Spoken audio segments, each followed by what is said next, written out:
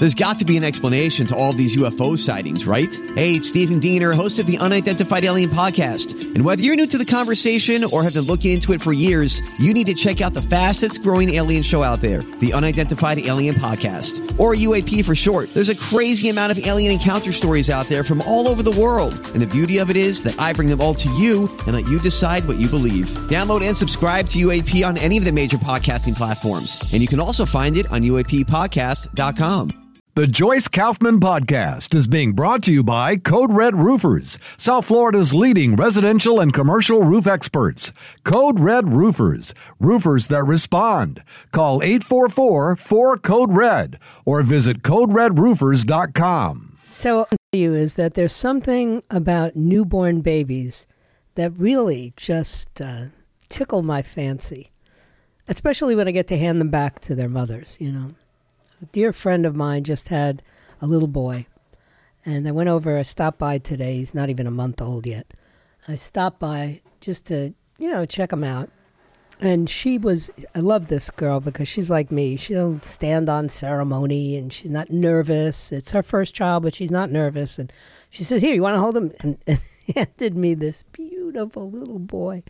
And, I love the way babies smell. Now, I'm not going to talk about babies for the rest of the show, but it was such an awesome feeling, and I haven't had it in a long time.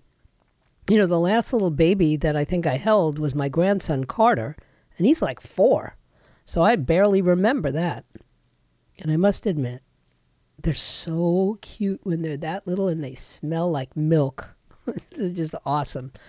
So anyway, Mitch McConnell just had another episode. He had it right in front of the whole press gaggle, and everybody was trying to get him to, leave, sit down, do something, go away, and he refused. And I don't know what's going on with Mitch McConnell, but I really think that they ought to send him home. This is not a good look. Let me take that back. I hate to use the term good look. This is not inspiring for the members of Congress or the Senate. This is not comforting to citizens like you and I. Like, I'm not a fan of the turtle anyway, even though I have every intention of one day living in the state of Kentucky. By then, he'll be long retired. If he keeps this up, he might be long gone. I don't know. He needs to chill out. But he refuses to, back away. And what is it about these old war horses that they just refuse to go home? I was just watching the president. He's there with the moron Secretary of Homeland Security, Mayorkas. Please. And I think Lloyd Austin was there as well. And the president is trying to explain how we really need to improve the infrastructure, especially when you look at something like we had today, where you had a pretty major storm. We predicted it would be more major, but it was major enough. And what it exposes right away is our not very healthy grid. So the first thing he tells the press and the listening audience, because we're all watching, is how he knows we don't know what a grid is. So he's going to explain it. Now, first and foremost, he cannot explain it because he doesn't know what a grid is. I know what a grid is. We all know what a grid is. We've been talking about the grid for the last 35 years. So I always feel like, who does he think he is? Who does he think we are? A bunch of blithering idiots? Well, I guess if you voted for him, he's right. But then he goes on to say that we need to make stronger poles. Now, I'm trying not to laugh as I recount this because it's sad. It really is. It's sad to see a man who's spent this many years in public service, even if I don't feel he did a very good job. He still devoted himself to that and to becoming very, very wealthy. And he's talking about stronger poles. What? How about no poles and everything being underground? Oh, we got to that a little later on. And I stand there and I'm always in abject amazement. I try to put myself in the position of Xi Jinping or Vladimir Putin or one of the mullahs in Iran, or Erdogan in Turkey, or anybody, ally or enemy, watching this and thinking to themselves, what on earth has happened to America? We're pathetic. We are definitely the laughingstock. We got Mitch McConnell having episodes. We got Joe Biden trying to explain what the grid is to people who know what the grid is, and then trying to explain how we have to strengthen the polls. Believe me, it's gone past the point of being uncomfortable. It's now at the point of, I'm afraid that we have emboldened everyone to think that they could get away with whatever they want. So I do have to tell you all that the do not comply, well, it's not do not comply, it's you must refuse to comply buttons. The first 100 are in. They're larger than I expected them to be. I was thinking the next batch is going to be back to the smaller size. And I find the smaller size is more ladylike, but I think some people might actually prefer the big ones. Do not request big or small, okay? I tell you this just so you're prepared. I will send whatever I send to you, and all you got to do is say thank you. You don't have to fuss at me. But I will be sending all the requests. I will be able now, within the next week, to fulfill all of the requests. And I can open up for a few more requests. Not a lot. But if there's someone out there who really was disturbed that they didn't call in time or they didn't get on board in time and they want a you must refuse to comply button. By the way, it's now like the #1 trending line on just about all the websites, from Truth Social to Rumble to X. Everybody is trending refuse to comply or don't comply. And look, I hate taking credit, but I've been doing this for years. And I did it because I really think that the first episode of COVID nonsense was really a trial run. And they won, we failed. And now they're sure they could do it again whenever they want to. They could say, go in your house, put on a mask, don't go to school. You can't go to church. Only 10 people allowed here, only 5 people allowed there. I just, they pulled it off. Why would they hesitate to do it again? Particularly in light of a pretty important election coming up, one that they have thrown everything they had at one President Donald Trump. 4 separate trials. All of a sudden, D.C.'s on the fast track, right? Oh, they got to get this trial done in March. They got to get it done right away. 5 months, 6 months. Oh, okay, let's go. Meanwhile, there's guys sitting in the jail in the very same D.C. district who haven't gone to court yet. And they're being accused of an insurrection, pretty much what they're accusing Donald Trump. How come they weren't rushed into court? Because there was no win for the DA or for Jack Smith or for, Judge Munchkin or whatever her name is, Chuchkin. I can't even remember their names. There's so many of them already. They're rushing this one because it's the only way they can interfere with the election. And they have finally figured out, I don't know what took them so long, but they have finally figured out that every one of these indictments have not really damaged Donald Trump all that much. And we've got some of the other candidates imploding, right? Suarez is out. Vivek Ramaswamy, who had what everybody thought was an excellent performance, and that's what it was, a performance in that passing for a debate escapade. He's toast now. His comments on Israel turned off everybody like me. Now I would not even, I know Donald Trump was saying, I might consider him for a VP. No. No, you love Israel. Vivek Ramaswamy don't get it. And Vivek Ramaswamy does not realize that were it not for Israel, the United States would not be selling as much military equipment and hardware to other countries. Not to mention the fact that Israel battle tests all that stuff, and we don't have to. They're in a perpetual state of war in Israel. So they get to try out the stuff long before we hope we'll ever need it. I sometimes watch how the media covers the various stories. They hated Vivek Ramaswamy when he decided he was a Republican, which he just decided like last week or something.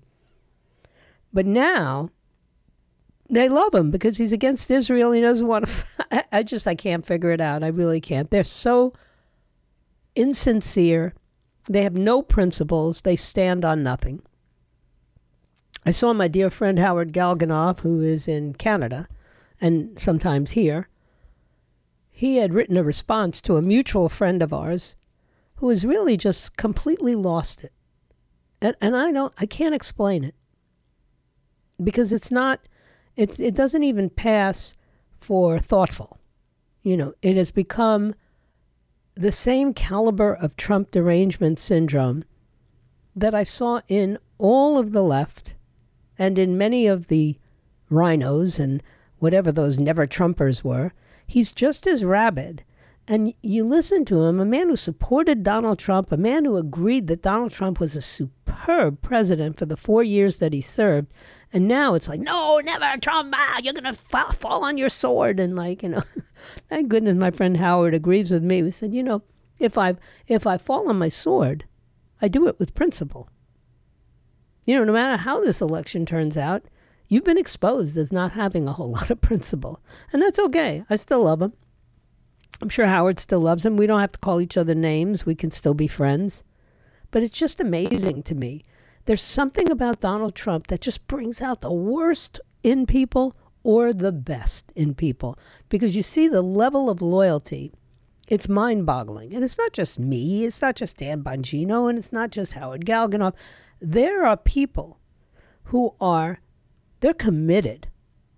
They're furious that we have people in Washington and all over this country in political power who want to tell us who we should vote for and who's okay, who's acceptable. I listened to that for a while, right? For a couple of years I was listening to, well, maybe John McCain, maybe Mitt Romney, maybe Bob Dole, maybe this one, maybe. What a bunch of malarkey that all ended up being. Those very same people were saying, no, not Donald Trump. No. He's not real. He's not a conservative. No. He's a New York liberal. He's not going to, govern conservatively. We get 3 Supreme Court justices who are the most conservative next to Scalia and Thomas, Scalia the late great. And actually we're finding out that we do have a very strong conservative up there as well. But I just look at this insane attitude that people have, and they don't smell the coffee. They don't see that a song like Richmond, from north of Richmond, or whatever that song is, it's the same emotion that Donald Trump tapped into in 2016.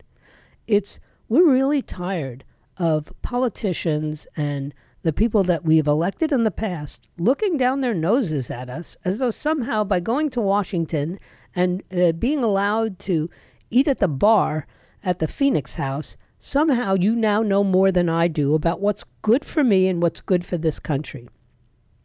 You must refuse to comply. You can't go for this. Stop listening to the people who tell you, oh, well, you don't care. Then you don't care if we win. You don't care if the Republicans win. You don't care if you don't care. You don't care. I do care. I care very much. And I know there's not a single person that I can think of who can fix the mess we find ourselves in right now, who would have the audacity, the nerve, the gall, the toughness of spirit as Donald Trump. I don't need to experiment. I know what he can do. I don't need to suppose. I don't need to postulate. I don't need to hypothesize. I saw him.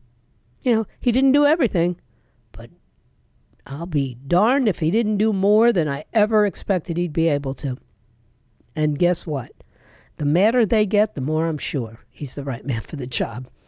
So that does, that's where I stand. I am not a sheeple. I'm not going to do what the Republican Party tells me to do, or some of my crazy friends tell me to do, or even my children tell me to do. I'm going to do exactly what I think is best for this country. If we go down, then we go down with our heads held high. I'd rather fight on my feet. I forgot how this ends. I guess fight on my feet than die on my knees. Something like that. I'm not doing it. So don't forget to download the app, the 850 WFTL app, on your cell phone or on your computer. That way you can listen to the No Restraint podcast. You can listen to Bill's podcast and, of course, the UAP, probably the number one podcast coming out of Hubbard right now. That's Stephen Diener's, I forgot what it stands for. Boy, I'm telling you, Unidentified Alien Podcast. That's what it stands for. I have so much to say, and my mouth is going far faster than my brain is. So stay right where you are. I got a lot more to talk about. Hi, everybody. This is Adriana Trajani. I'm the host of You Are What You Read. I have the privilege of interviewing luminaries of our times about the books that shaped them from childhood until now. We get everybody from Sarah Jessica Parker to Kristen Hanna, Mitch Albom, Susie Essman, Craig Ferguson, Rainn Wilson, Amor Tolls, you name it, they come, they share. New episodes of You Are What You Read drop every Tuesday on Apple, Spotify, or any major streaming platform wherever you listen to your podcasts. All right. Well, you know me. I'm not an attorney, and I don't pretend to be one on the radio, but I do love reading Supreme Court outlines, writs, and of course, decisions. But there's a major theme that'll be coming out of the next term of the Supreme Court, and it has to do with administrative law. And this is like the most obscure part of law. This is the part of law that makes your eyes glaze over, you know, the body of statutes and rules and all the cases that govern the structure and the conduct of the federal government's agencies, all these administrative agencies. And of course, this is some serious stuff. We've had some pretty important ones just in this last year. We had a Supreme Court opinion that said, to the student loan cancellation plan. And then we had the Clean Power Plan that would have actually shifted the nation's power grid to all renewable energy sources. That got struck down. And now there's 3 cases on the fall docket that could literally reshape the foundations of all of these agencies, the entire administrative state, and the power that unelected bureaucrats have over us. We have Loper Bright Enterprises versus Raimondo. We have the Security Exchange Commission, the SEC versus JARCASI. And we have the Consumer Financial Protection Bureau versus the Community Financial Services of America.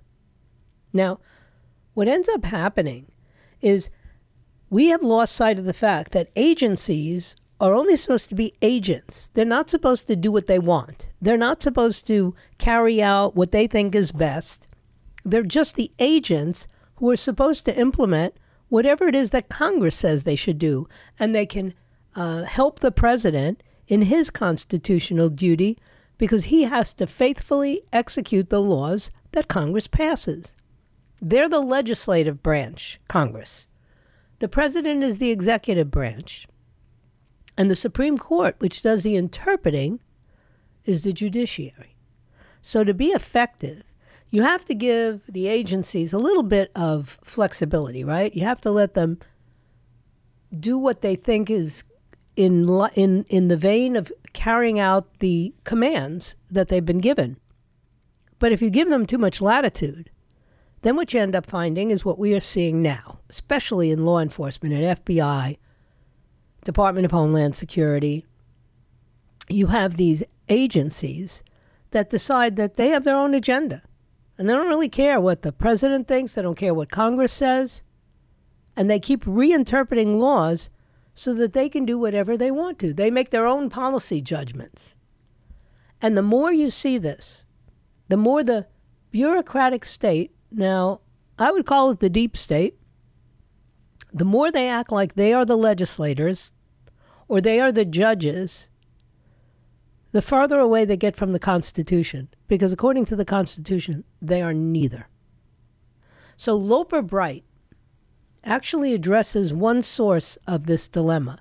It's called the Chevron deference, which is a doctrine that was named for a decision that was back in 1984. And it requires courts to defer to any reasonable agency interpretation of the ambiguities or silences in a law. So in practice, Chevron deference enables an agency to overstep their authority by just treating vague language or doubtful gaps in a statute as a pass, as an authorization for actions that they want to do, but which Congress never intended for them to do. So in Loper Bright, the National Marine Fisheries Service read one such doubtful gap into the Magnuson-Stevens Act and discovered somehow a previously unknown power to require small fishing vessels to pay for their federally mandated at-sea monitors who enforce restrictions on methods and amounts of fishing. So they're actually asking small guys, who fish or who crab or lobster catchers to pay for the agents that they send out to restrict what they can do, where they can do it, and how much of it they can do. So the fishermen said, wait a minute, you can't. That's not what the court says. That's not what the law says. Congress writes the laws, and we're not supposed to be subjected to the whims of the agency, the National Marine Fisheries Service. So they're challenging whether or not they should. I mean, it sounds simplistic, but it's really quite important. Whether or not they should be forced to pay for policing being done on them by an agency that doesn't have the authority to police them. It just doesn't. Even before it got to the high court, Chevron deference didn't, look like it wasn't going to hold up. The Supreme Court has had a lot of administrative law cases, but they had not deferred under Chevron in the last 6 years. So more often than not, they just invoke the non-deferential major questions doctrine, which actually requires agencies to identify where is it in the law. Where is a congressional statement that authorizes you to do this? So that's going to be one of them. The lower federal courts love the Chevron doctrine. They find ambiguities in roughly 70% of cases across all the statutory regimes. The Supreme Court seems like it's poised to limit that kind of deference to these agencies, but we'll see how far they'll go in this particular case. The other case, the SEC versus Jarkissi, that's what they're going to ask is, should these agencies have a right to stop the cases of a person who objects to go before the courts and rather have these tribunals within the agencies themselves, where an administrative law judge decides which cases are relevant, and then they get to hear the case. So you could get rid of some of these in-house tribunals. I think it would be in the best interest of the American public.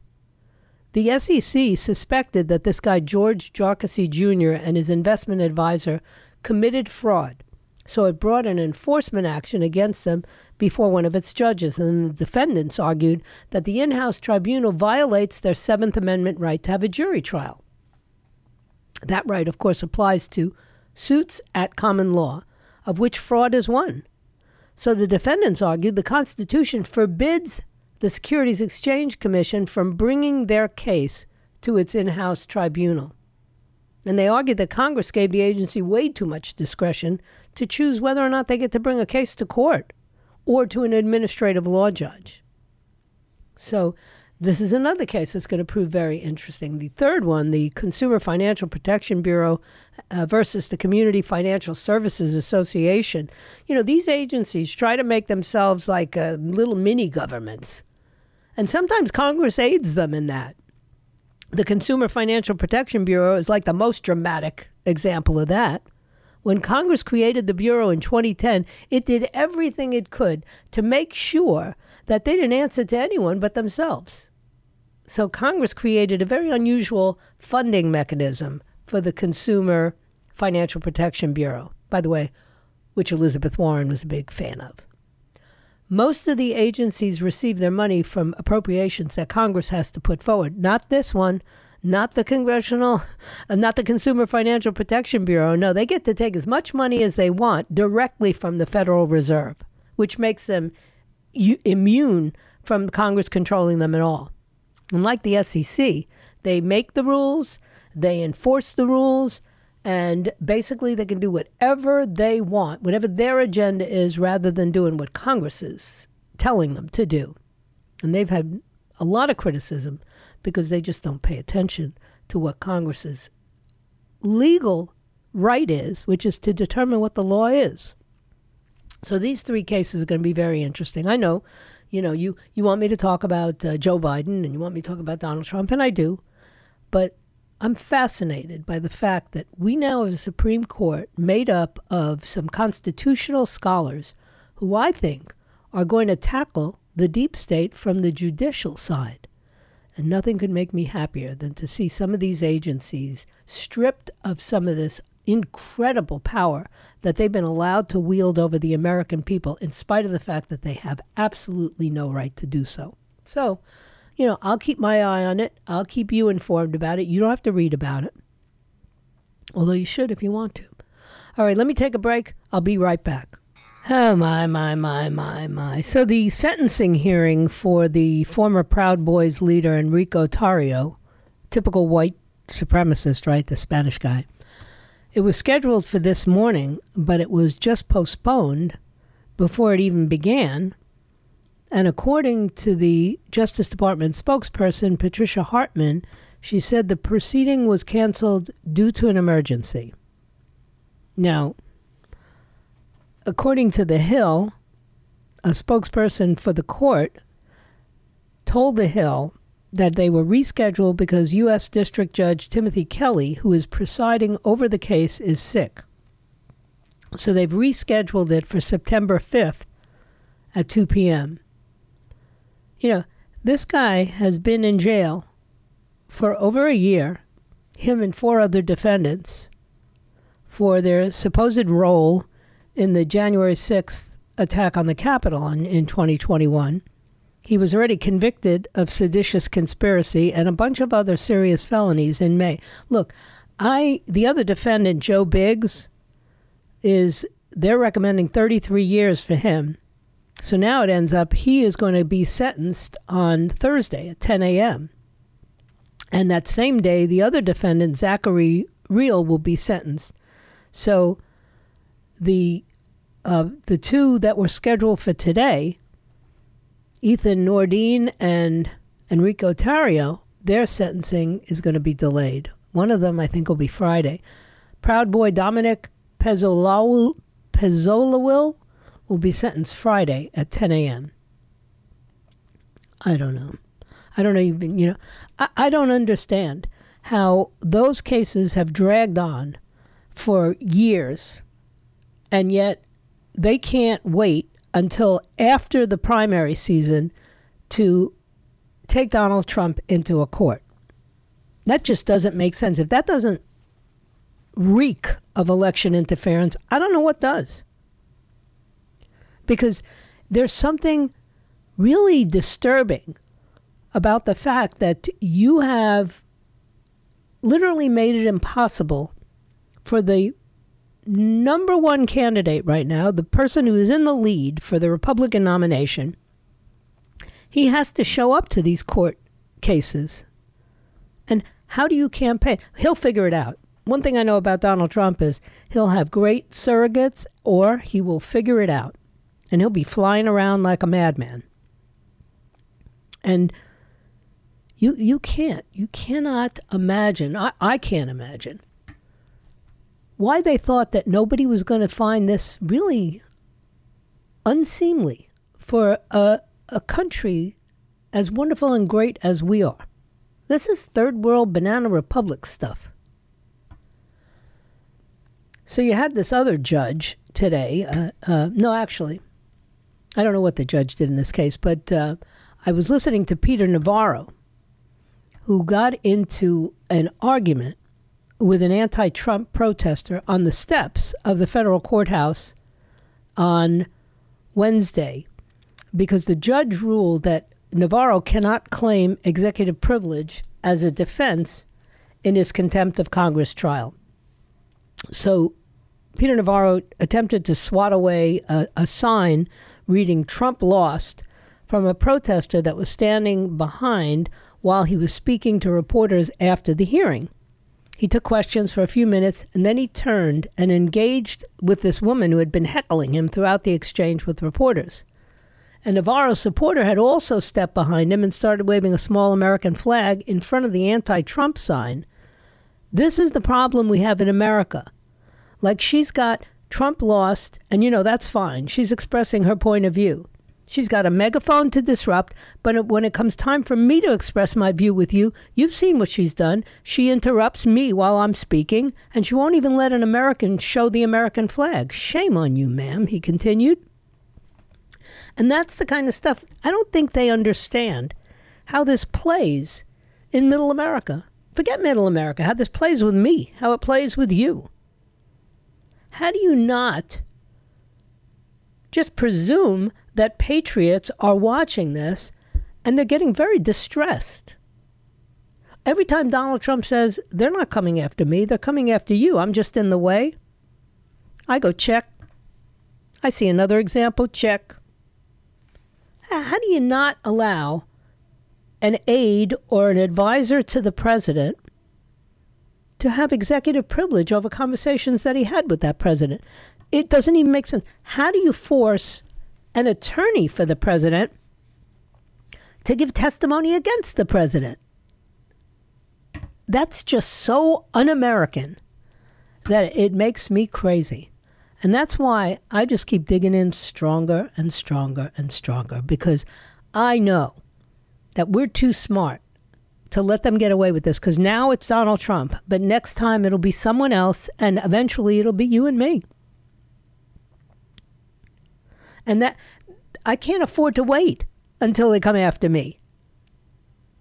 I need to know that I did everything I could to back him before they got to me. Apparently now the president, Joe Biden, is going to call Mitch McConnell. Well, they're old buddies, right? These guys who spent decades together in Washington. They're all one party. Apparently there's a lot of tension now between our governor and the people in Jacksonville. They were not happy with him, especially after this racist shooting. And it was. No question about it. The guy left a manifesto. He had all kinds of swastikas and everything else. But if you think back to 2019, when Ron DeSantis pardoned a group of black men who had been wrongfully accused of sexually assaulting a white woman decades before, at that time, all the accusations of racism that had been, leveled at him because he said, don't monkey this up and vote for Gillum. And he didn't mean anything by that. But the case of the Groveland Four, who all died before having their names cleared, got a lot of national attention because he called it a miscarriage of justice. And for a while, there were plenty of people. As a matter of fact, when you look at the numbers of who voted for him in the second election, he had a lot of support, especially over school choice, especially over not shutting down the state, with the black community, with the Hispanic community, and apparently that's now dissipating. He's not having a good time, I can tell you that. And maybe one day, some of these very qualified people will understand that when I tell them, now's not your time, maybe they ought to listen. It's not just me telling them, but some of us who've been watching the political scene for years and years and years, decades. Boy, I hate saying that, but it's true. We know how it works. And he's not in a good position anymore. Yeah, I know people are saying, well, he's still number 2 in the primaries and anything could happen and Donald Trump won't be able to campaign. Let me tell you something. Donald Trump doesn't have to campaign. He doesn't have to, doesn't have to show up to debates. He's running on a record. And that record's not going to change. And the only person in the running right now with him, Governor DeSantis, also has a record, but it changes. This is going to sound terrible, but I thought about this last night. He really needed this hurricane to be a big deal because he does very well in national emergencies. So I'm looking at the headlines. I'm looking at Drudge. And the headline is like, Flood of Florida, extent of damage unknown. And they got some guy riding a bicycle through water that's up to his puppic there, you know. Hurricane races through Georgia. Boy, I tell you, my heart goes out to anybody who was affected by the hurricane. But let's face it, this was a fairly light burger considering what we thought was going to happen. Don't forget, coming up after me is Eric Erickson, then followed by Joe Pags, Lars Larson, all the overnight guys. And tomorrow morning at 6 a.m., Jen and Bill will be back with the South Florida Morning Show, followed by Brian Kilmeade, followed by Dan Bongino, who has been on fire lately. And then, of course, followed by Dan Bongino and Drag, Joyce Kaufman. So stay right where you are. I have one more segment left, and then I'll wrap it up. Well, so we'll try to figure out what's actually going on with Mitch McConnell, but it doesn't look good, you know. And all I can say is there's too many old people in positions of power. Dianne Feinstein, Nancy Pelosi, Mitch McConnell, and, of course, the President of the United States. Can't we do a complete, turnover? I'm not saying that we should have all millennials in there. But for goodness sake, at least you still pretty much have your marbles and you can be in pretty good health in your 50s and 60s, even in your early 70s. But these people are in their 80s. Some of them are in their 90s. I think Feinstein is in her 90s. It's just nutty. We wouldn't let a person who is 90 years old still pilot a plane, even if they had been the greatest pilot of all time. It's just a little too risky, right? We don't have people signing up and joining the military in their 80s. As a matter of fact, we don't really want them joining in their 40s unless they have a special skill. And here we go. You just look at this aging. I mean, it looks like a senior citizen center sometimes when they're showing you Congress. When the 65 and 70-year-old guys look like spring chickens. Unbelievable. But that's what it is. Oh, by the way, all my friends who are from Canada, first of all, I know you're all glad that you're here now. Who could blame you?